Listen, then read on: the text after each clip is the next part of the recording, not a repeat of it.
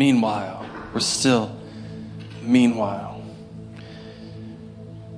I think probably 3 or 4 months ago, I think I used this scripture. I can't remember, to be honest. I didn't go back and look at my notes. But I really,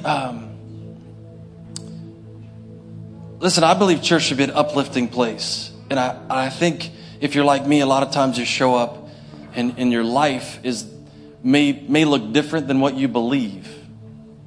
Somebody say amen to that.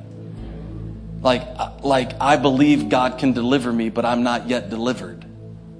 I believe God can heal me, but I'm not yet healed. And so you actually show up in a context that's different from what you're hoping for. Amen? And so I think you should come here and then we should all collectively go, yeah, I believe that.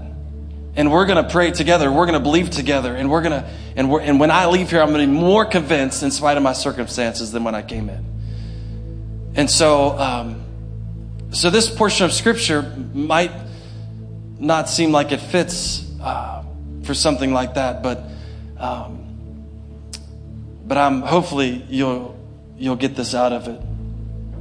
Most of the time we talk about money or stuff when we talk about this scripture, but I want to look at it in a different light. Matthew 25, chapter 25, 14, starting at verse 14. It says, again, it will be like a man going on a journey who called his servants and entrusted his wealth to them. To one he gave 5 bags of gold, to another 2 bags, and to another 1 bag, each according to his ability. And then he went on his journey. The man who had received 5 bags of gold went at once and put his money to work and gained 5 more bags. So also the one with 2 bags of gold gained 2 more. But the man who had received 1 bag went off, dug a hole in the ground, and hid his master's money. After a long time, the master of those servants returned and settled accounts with them. The man who had received 5 bags of gold brought the other 5. Master, he said, you entrusted me with 5 bags of gold. See, I've gained 5 more. His master replied, well done, good and faithful servant. You have been faithful with a few things, and I will put you in charge of many. Come and share your master's happiness. The man with 2 bags of gold also came. Master, he said, you entrusted me with 2 bags of gold. See, I've gained 2 more. His master replied, well done, good and faithful servant. You have been faithful with a few things, and I will put you in charge of many. Come and share in your master's happiness. In the verse 24, somebody say, oh my. Then the man who had received 1 bag of gold came. Master, he said, I knew that you are a hard man, harvesting where you have not sown and gathering where you have not scattered seed. So I was afraid and went out and hid your gold in the ground. See, here it is, what belongs to you. His master replied, you wicked and lazy servant. You knew that I harvested where I had not sown and gathered where I had not scattered seed.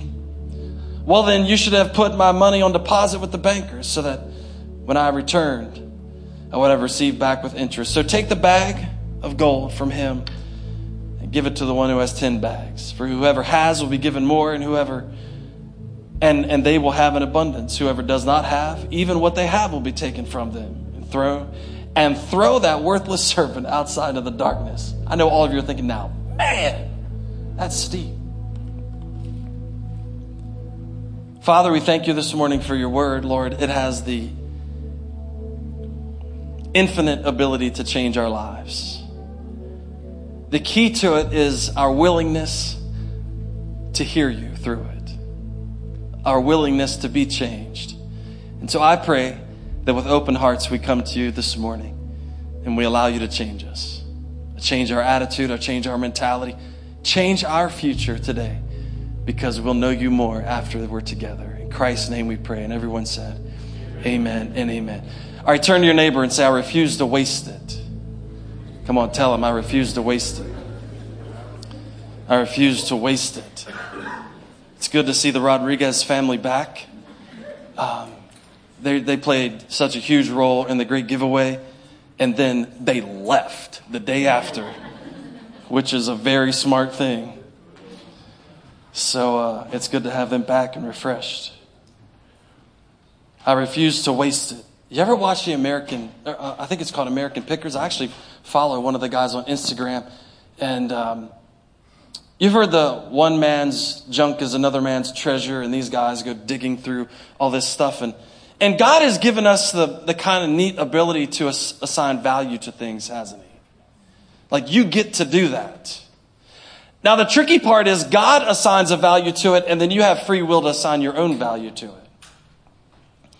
And what you value in life may be different from what I value in life. And what you hold on to in your house, I might sell in a yard sale and vice versa, right? Like walk in somebody's house, you're like, why are you keeping that? Well, that was my great-great-great-grandma's. And I'm looking at it like, well, it's still a piece of junk. Like, I don't understand.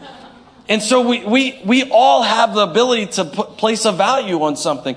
But the thing about it is God ultimately places value on it, and then he gives us the free will if we're going to agree with him or not. That's basically what it comes down to, doesn't it? And so we walk through life, and all through Scripture, the writers of Scripture are trying to spur us to value the things that God values, like obedience and pure worship and all these things that God says, hey, listen, the things that you are valuing here on earth don't compare to the same things that God values. And if you shift your focus from these things to these things, your life would be a lot different. And so there's certain things in our lives that sometimes are a little more difficult to value that we find in Scripture. And I want to go through a couple statistics with you about modern day life. We tend to value things like success and happiness and money and all those things, right? Long life, health. But there comes a price to valuing those type of things.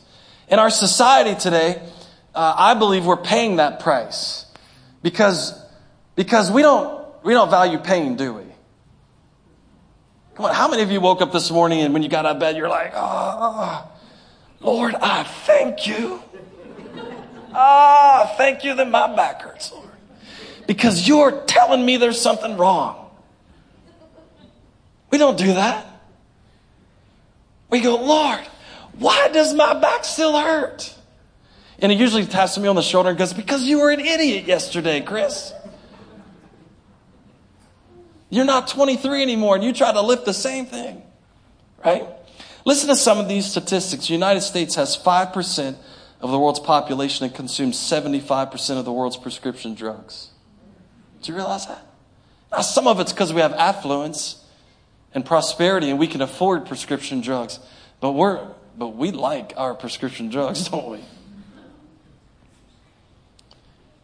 There was enough prescription painkillers prescribed in 2010 to medicate every American adult every 4 hours for a month.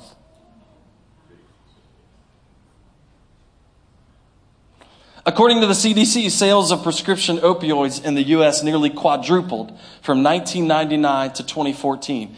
That's huge, right? Now listen to this statistic. These are from the CDC. But there has not been an overall change in the amount of pain Americans report.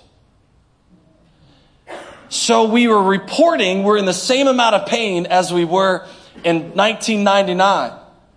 We were partying like it was 1999, right? Now, so we're still all the way up to 2014. We were still partying like it's 1999, still reporting the same amount of pain, and yet prescription opioids increased 4 times. So that tells me we're using more of the same thing to mask the same amount of pain. We are using more drugs to mask the same amount of pain. And I started thinking about that. I thought, okay, so statistically, they're saying that we aren't experiencing any more pain. We're just using more and more and more things to bury it. And so we've put ourselves as a society into this very, very tough situation.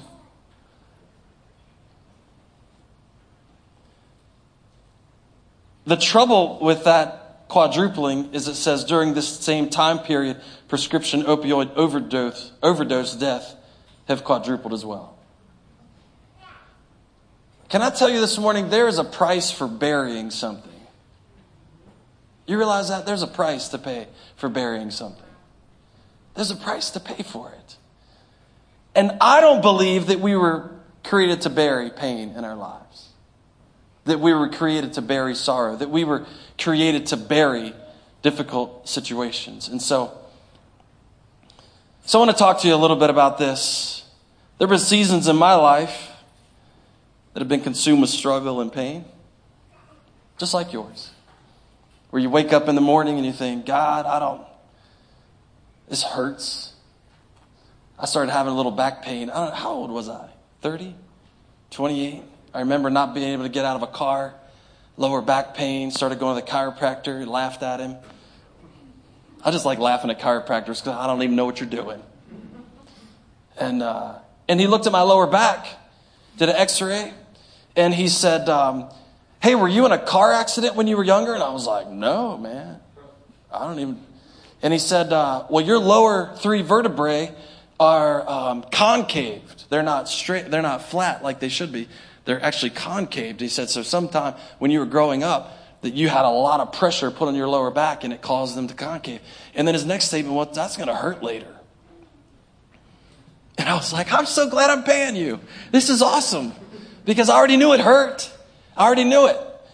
And so now, like some other people I know in here now, at 40 years old, I will frequent his place multiple times a year because I'll do something stupid and my back will start killing me to the point where I can't move. And some of my friends frequent it more than I do. But it's a part of life, right?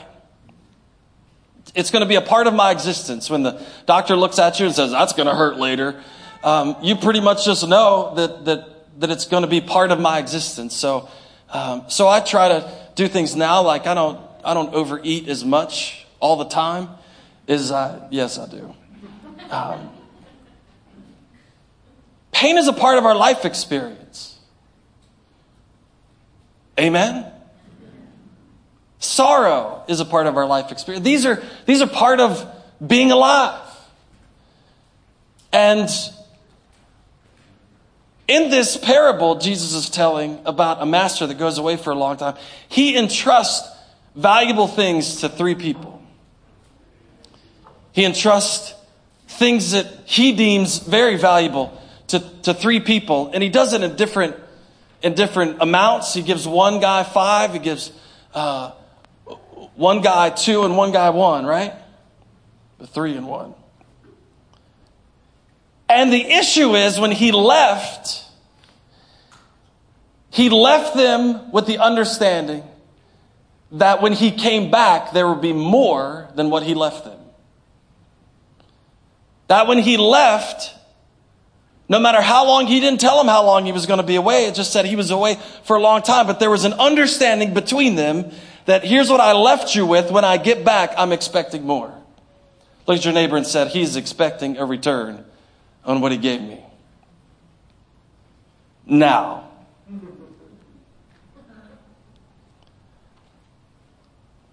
You realize pain does have a purpose in our lives, doesn't it? Imagine if you couldn't feel any pain. You imagine how great a sideshow that would be?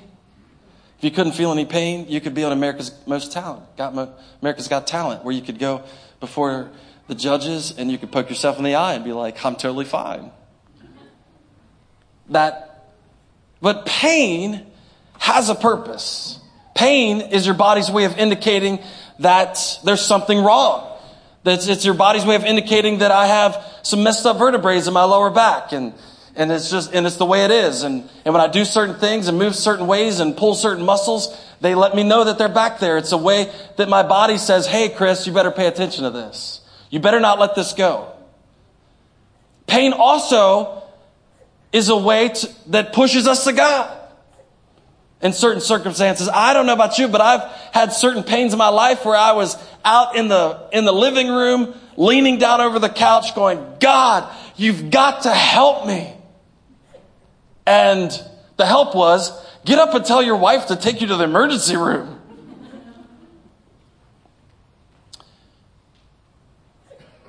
pain is also a great motivator to get better, isn't it? To change your ways. Now, there's no parents in here that ever believe pain changed the attitude of a young child, is there? Even you time out parents. Like, that's still painful for a 2-year-old. I'm letting you know. My middle daughter, Emma, will babysit occasionally, and I'll come in the house every now and then, and there'll be a kid sitting in a chair. And I'm like, hey, what's going on? She's like, they're in timeout. I'm like, I didn't do anything. I just get nervous as soon as I walk in the door. Like, don't get mad at me. Pain is a motivator. You ever met somebody that couldn't take constructive criticism? They stay awful, don't they? Don't they? You ever worked with somebody that couldn't take constructive criticism? They're like, hey, you know what, if you did this and this? They're like, no, I'm good. I'm the best one here. Actually, you're not. And that's why you never get promoted. And I'm trying to help you out. But they can't take the pain of somebody looking at them saying, hey, if you just adjust yourself a little bit, then you'd be a lot better. So that type of pain in our lives forces us to get better if we accept it. And so I was thinking about this parable about how God entrusted these people with things that he deemed as valuable, and how in almost in every person's life here, there will be or has been or you are currently in a season of suffering or pain. And so recently I started looking at that a little bit differently. I started thinking, God, if you're allowing me to go through it, then there must be something valuable in it. Amen? All right, now listen. If you're allowing me to walk through it, there must be some value in it. And the issue is, with most pain in my life, even if God has placed value on it, I refuse to do the same. And so I am looking at a difficult situation in my life, and all I'm doing is praying for God to take it away, not figuring out how I can give a return on it. You say, how do you give a return on pain? That seems silly. How do you do that? The Bible says that when the master gave the servants, he said, listen, I'm going to entrust you with this. This is valuable things to me. These are valuable to me. And I'm going to give them to you. And when I give them to you, I expect a return on it. And all through the Bible, you can see God weaving difficult situations and pain in people's lives, and there is great value put on it. Do you know that God didn't send his only begotten son to throw a party and redeem everybody? The beginning of the New Testament, there wasn't this, hey, Jesus is coming to earth and he's just throwing a block party and everybody that shows up will be redeemed. No, the story of redemption is that God sent his only son, right? And his only son was crucified on the cross for our sin, for the sin that you've committed, the sin you are committing, and the sin you will commit in the future. He covered it all. And how did he do it? Through suffering. Paul writes over and over again about these present sufferings aren't worth comparing to the glory. Like what it's doing, it's revealing God's grace in our lives. And there's value to it. But we live in a society that avoids pain at all costs, don't we? We avoid pain at all costs. I know somebody that had their leg broke, and they go to the doctor, and they get enough Percocets to take 3 or 4 a day for 4 months over a broken leg. And you know why? The doctor's not bad. That person's not bad. But we hate pain, don't we? And we've conditioned ourselves as a society that if there's pain, there's nothing good that can come out of this. So I have to squelch it. I have to kill it. I have to bury the pain. And I'll do whatever it takes to do that. Pain in relationships. I'll just stop talking to you because I can't handle this anymore. I'll unfriend you on Facebook. Now everybody's like, oh, I got friends like that. I know what you're talking about. And then you happen to go back through your Facebook thing because you didn't even realize it. And then you realized they unfriended me. And now we avoid all kinds of painful situations, don't we? Because in our society, pain is not something we value. Pain is something to be avoided at all costs. And we spend as much as we can possibly spend to bury it, to cover it, to mask it, to turn it into something that's different from what it is right now. And so we quit relationships early. We avoid kids that are difficult. Come on, somebody say amen. We avoid difficult people. We avoid difficult situations. And we mask pain in our body the instant it comes. And then we ask God, God, why? Why did you put me around these difficult people? You ever prayed that? Probably prayed it about your spouse at one point in time or another. Why did you put me around these difficult people? The issue with it is if God allows us to walk through it, He has already put a value on it. You can guarantee it. The issue is if our value lines up with His. And most of the times in my life, when I started through a painful season, it didn't line up with what the value that He put on it. So what happens is I have this not only struggle in my current situation, but now I'm struggling with God. Because God is trying to walk me through a season that He's going to grow me and teach me and bring a return on something. And I'm arguing with Him whether this is a valuable season or not. So I'm most of the time missing the whole point of it. Because I'm going, God, I don't even understand why you're doing this. This is pointless. This just hurts. This person hurt me, or this situation hurt me, or my body is a pain. Lord, I don't understand why you're doing this. And He's like, Chris, there is great value in what I've given you. So, if He lets you walk through it, it must mean He's put value on it. You ever notice that two people can walk through the same situation, one person never talks about it again, and the other one turns it into a ministry helping others? The master expected a return on what he gave the servants. The man who received 5 bags went out at once, put his money to work, and gained 5 more. The man with 2 bags went out at once, gained 2 more. Can I say this to you? If you don't value it, you won't invest it. If you don't value it, you won't invest it.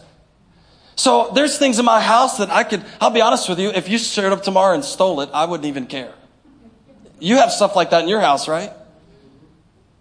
I'm like, my guns are in the basement. Just please don't take them. You can have all the kids' stuff. Just walk in their room, clean it out. Like, I don't even care. But just stay out of my basement, please. But I'm sorry, but the stuff on my wife's side of the bed, it's of no value to me. So there's things like that you don't even, listen, there's things that the devil has convinced you that are worthless in your life that God is trying to get a return on.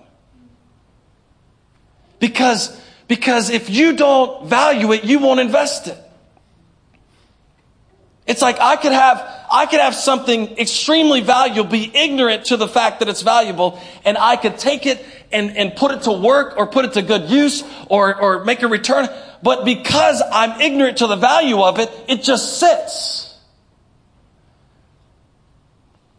And so I believe oftentimes when we're struggling in our lives, when there's pain in our lives, when there's sorrow in our lives, God is saying this is such a precious thing. The psalmist writes that he writes every tear down in his book. That there's not a tear that you shed that isn't precious to God. That there's not a difficult situation that you walk through that's not precious to God. And so what happens is he puts this immensely high value on it, and yet we don't. And so the very thing that he entrusts us with, we refuse to invest. And just so we say, God, I want you to take away the thing that you're allowing me to walk through. And I pray that all the time. Lord, I just want you to take it away. And he's saying, I gave it to you to invest in. And I'm saying, but I'm not an investor, Lord. He expected a return.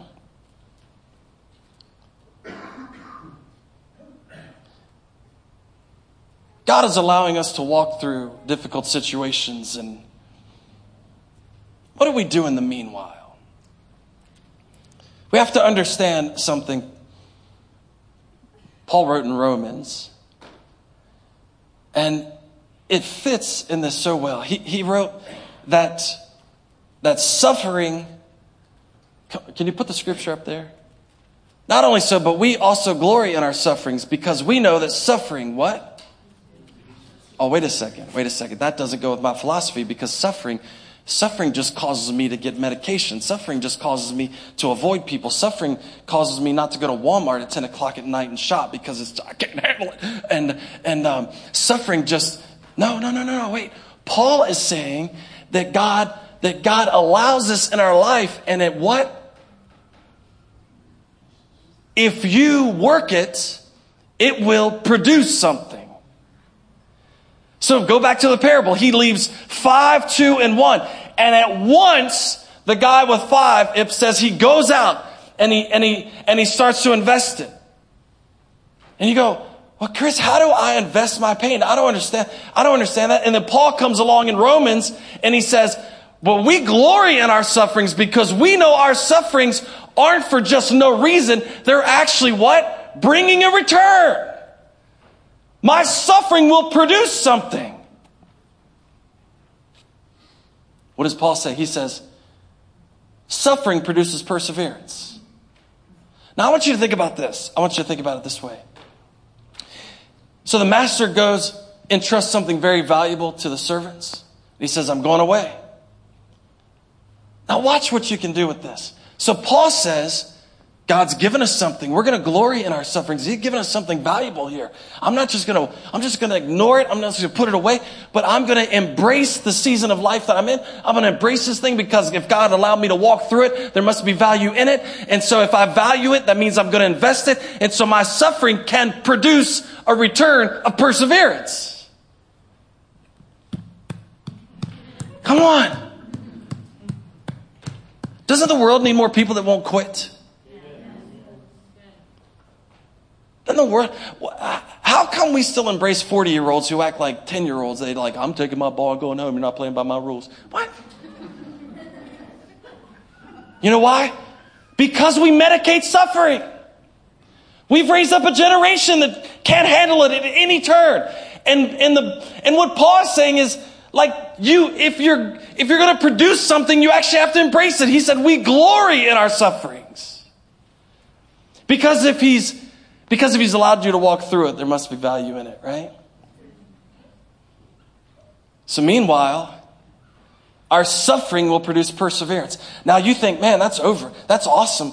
I doubled my money on that one, right? Suffering produces perseverance. So the master came, left me 1, and I made 2. Yeah, that's great. Lord, I won't quit now. I won't quit when it gets tough. Now it's awesome. Lord, I stuck it out. My suffering produced perseverance. Flip to the next verse. Oh, wait a second. Now we're not only investing suffering, now we're investing perseverance. And suffering will produce perseverance. Perseverance, what? And now I'm 2 for 1. You're better than the guy in the book. And character will produce hope. So Paul is laying out, he's like, if God has allowed you to walk through it, there must be value in it. He said, we will glory in our sufferings. Paul gloried in the pain that he received within his body. He gloried in the difficult situations that were around him with persecution. He gloried. He said, these chains are to promote the gospel. He said, I'm not complaining about my situation. I'm understanding that if he's allowed me to walk through it, there must be value in it, and I will invest it every time. Amen. So he said, my suffering will produce perseverance. Man, I'm going to be a guy that never quits. And when I become the guy that never quits, guess what happens? Character is developed in me. Don't you long for people in leadership that have character? Come on, you've been watching the TV just like I have. Don't we long for a society when a guy stands up and says, this is my word, that you can go, I believe him. We don't have to sign 500 documents to keep him at his word. But you know what? As long as as a society we bury the thing God told us to bring a return on, we'll never be able to trust people. Because I never allowed what God valued to create perseverance, character, and hope in me. So I just buried it. Now, we come to practical means. Well, how do I actually do that? That's all flowery and everything. That's all like, I'm going to invest my pain. Like, what do? An infomercial? Like, what happens? What do you mean get a return on suffering? What does that look like practically? I want to give you a story. Hopefully that'll illustrate that. And as far as I know, none of you have been through this, as far as I know. Now, I don't know some of you very well, but I'm pretty confident that none of you have been through this. Mark chapter 5, starting in verse 5. It says, they went across the lake to the region of the Gerasenes. When Jesus got out of the boat, a man with an impure spirit came from the tombs to meet him. This man lived in the tombs, and no one could bind him anymore, not even with a chain. For he had often been chained hand and foot, but he tore the chains apart and broke the irons on his feet. No one was strong enough to subdue him. Night and day among the tombs and in the hills, he would cry out and cut himself with stones. When he saw Jesus from a distance, he ran and fell on his knees in front of him. He shouted at the top of his voice, what do you want with me, Jesus, Son of the Most High God? In God's name, don't torture me. For Jesus had said to him, come out of this man, you impure spirit. Then Jesus asked him, what's your name? My name is Legion, he replied, for we are many. And he begged Jesus again and again not to send them out of the area. A large herd of pigs was feeding on the nearby hillside. The demons begged Jesus, send us among the pigs, allow us to go into them. He gave them permission, and the impure spirits came out and went into the pigs. The herd, about 2,000 in number. Somebody said, that's a lot of pigs. And that place smelled really bad. 2,000 pigs. All these pigs rushed down the steep bank into the lake and were drowned.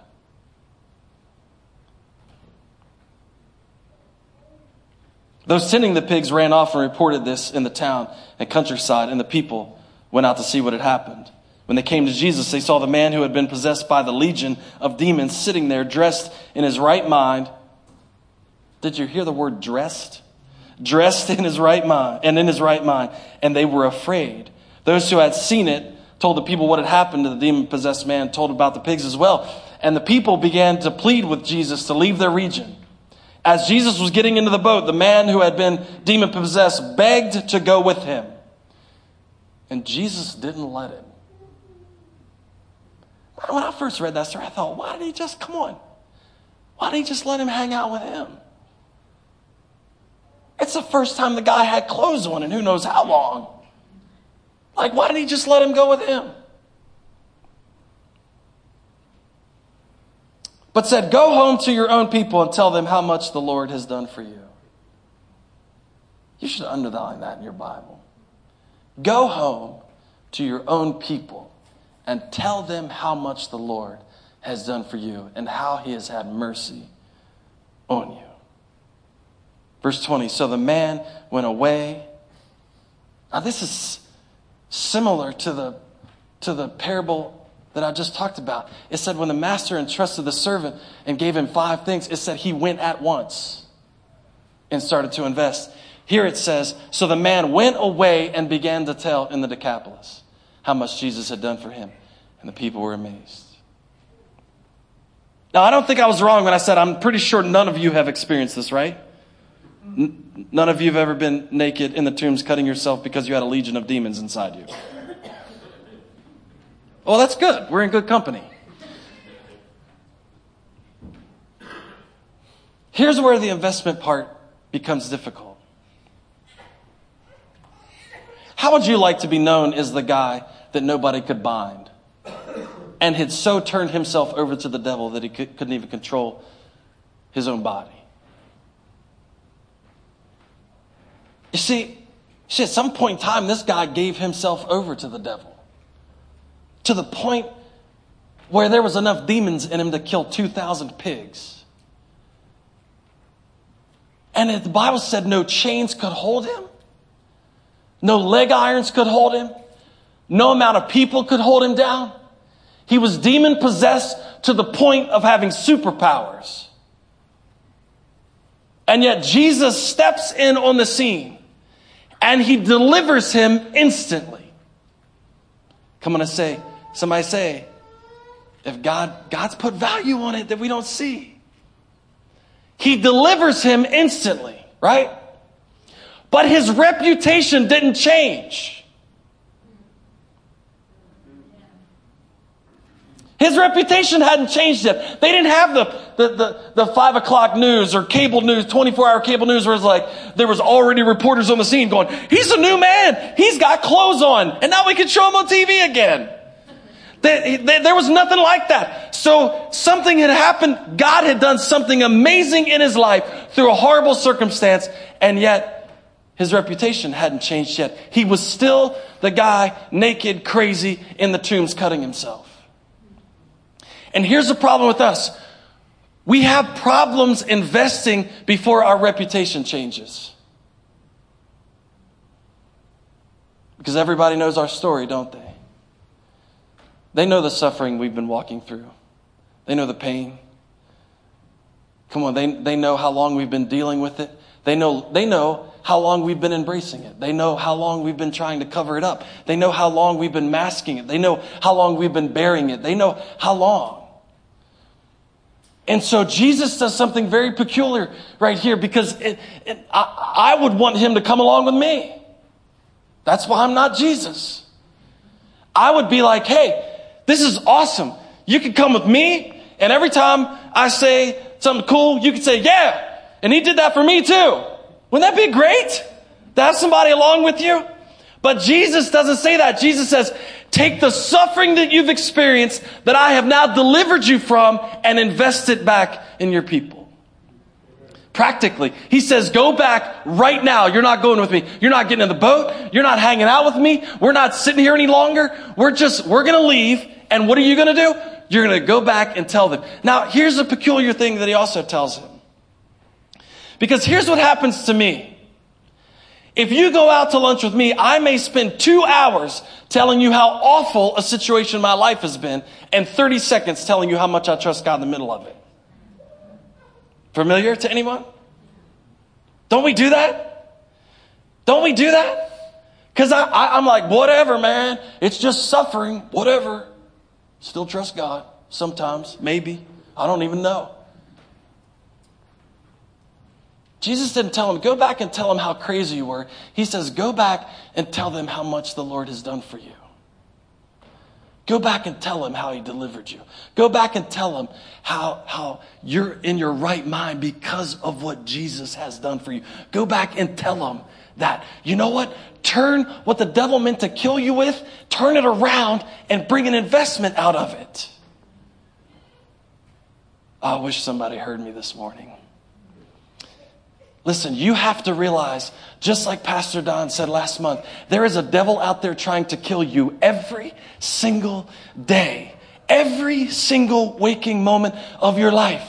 His goal is to steal, kill, and destroy. Over and... Man, he's really focused. 3 things. He's not a scatterbrained devil. I'm going to steal, kill, and destroy by whatever means necessary. And he's coming at you. But you know what he's not anticipating? He's not anticipating you bringing your return on it. He's not anticipating that God would allow you to walk through something difficult. God would allow pain to enter your life, and then you twist it on him, and then you start to bring a return for the kingdom. The devil never anticipates that, does he? We talked last week about Romans 8:28, that God works all things together for good, that those of them that love him are called according to his purpose.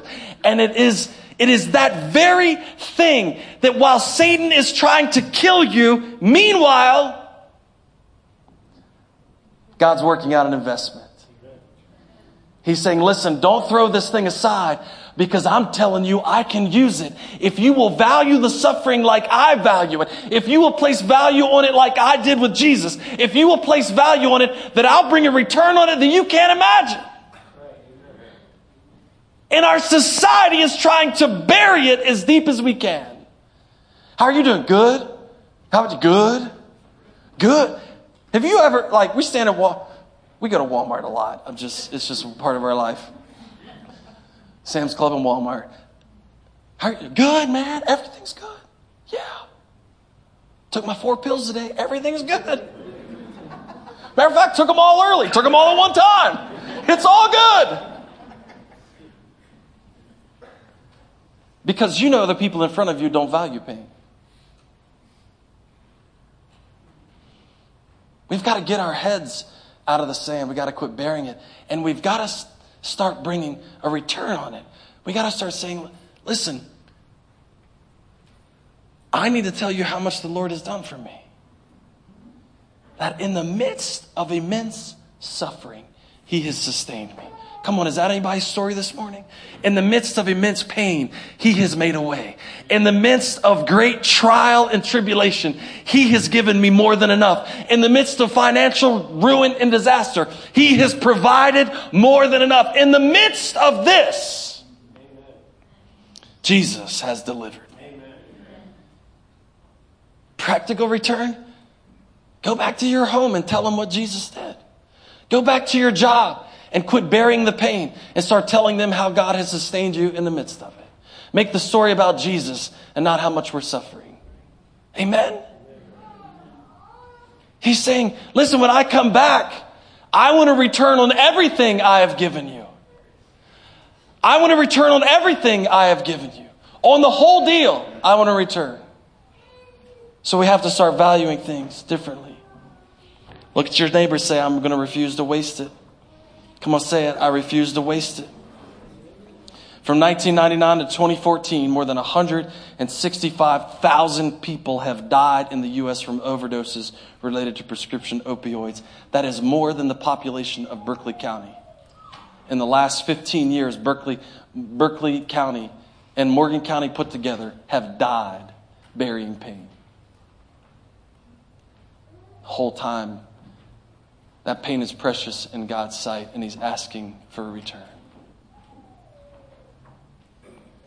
Can I just say this at the end? You could stand for this one. That'll make me quit. Let me say this at the end. Did you remember the parable at the beginning? The guy that got 5, the guy that got 2, the guy that got 1. And the guy that got 1, at the end, he comes back and he admits to burying it. Lord, this is what you gave me. You valued it. I know. But I got nervous and buried it. And then he communicates to the master what he really thinks of it. He says, I knew you were a hard man. You know what's peculiar about that? The other 2 guys didn't say that. They didn't say anything like that. They didn't say, man, I had 5. You gave me 5 and I got 5 more because I knew you were mean. No, I think those guys' mentality was totally different. Lord, you entrusted me with this. You valued it. And so I valued it. So you allowed me to walk through it. So there must be value in it. And I refuse to waste it. And so I'm going to bring a return on it. The last guy showed what he thought about the master. And can I say this to you? How you handle what he entrusts of you shows your opinion of who he is. How you handle what he has entrusted to you shows your opinion of who he is. It shows the value that you place on him. And we get tied up in the money thing all the time. Like, oh, it's about money. It's about money. But listen, he has allowed me to walk through every season of my life. And so I'm thinking, God, I've walked through this really difficult season. And so what I need to do is if I come at it from, I don't understand why you're doing this to me. You're mean. You're a hard man. You reap where you don't sow. You're doing all this stuff, and now you're doing it to me, and I don't get it. Come on, you've heard your friends talk like that, right? Or I could say, if you let me walk through it, there must be value in it. And you're a God of mercy and grace, and you're a God of goodness. And I know you'll sustain me in it. And I know you'll bring a return in the middle of it. And Lord, I trust you more now than I ever have. Because what I do with what he's given me determines how I value him. And Lord, I refuse to waste it. I refuse to waste it. I refuse to bury the season of my life that you've given me. Some of us block out the very thing that he wants to use for a return. Can we make a commitment this morning to invest it? Some of you know the story of Joseph. Coat of many colors all the way to the dungeon. It's an awful story. If you just look at it from a suffering perspective, it looked like pointless, awful suffering. Pointless. And yet at the end of Joseph's life, when his brothers are standing in front of him, he said, what the enemy meant for evil, what he tried to kill me with, God allowed me to bring a return on it. He said, God orchestrated it for the saving of many lives. And he said, in the middle, through all that, I knew that he valued what he was walking me through. And so I valued it, and I value God, and I understand now what was happening. And now there's a return on it that you can't imagine. And because of the suffering in Joseph's life, there's an innumerable amount of people that were saved through a famine. And I don't know about you and your story, but I'm just believing enough this morning that there's a story in you. There's a story right now happening in your life at this moment that God is saying, if you would trust me with it, if you would invest it, if you would refuse to waste it, I could transform the lives of people. Your workplace, your home, this church, this community. Listen, with God, all things are like, I'm looking at you and your story thinking, sky's the limit. How far can we tell it? How far can we proclaim it? That this is what God has done. Amen? Come on, bow your heads, close your eyes. Just repeat that this week. Lord, I refuse to waste it. I refuse to waste it. If you allow me to walk through it, there must be value in it. And in the meanwhile, I refuse to waste it. I refuse to waste it. I refuse. This is the season of my life, and I will bring a return on it. Father, we thank you, Lord. Lord, we pray that we'd value the same things that you do. We pray that we wouldn't overlook something amazing that you're doing in our lives. We pray that even in suffering, God, even in pain, that we would see you as mercy and gracious, and that you're working in our lives for a return. Lord, I pray that you'd open up somebody's eyes in here to something they've been burying that could transform the people's lives around them. Lord, I pray that they would lift it up and invest it this morning. They would begin to speak of how much you have done in their lives. And I pray, Lord, that we'd see a harvest because we've invested what you gave us. We've invested what you allowed us to walk through. We've invested even the pain, Lord. Lord, we pray that we receive a harvest. Lord, that lives will be changed. I pray that you give us the courage and faith this morning to do just that. In Jesus' mighty name we pray. Come on, church. Could you give him honor and praise this morning? Come on, you got to determine in your heart. You got to determine in your heart not to waste it. Father, I pray a blessing over them today. I pray a blessing over them today, Lord. Lord, that they'd be determined more than ever to take what you've given, to take what we're walking through and invest it and not waste it. In Jesus' mighty name. We're looking for the stories, God. In Jesus' name. And everyone said amen and amen.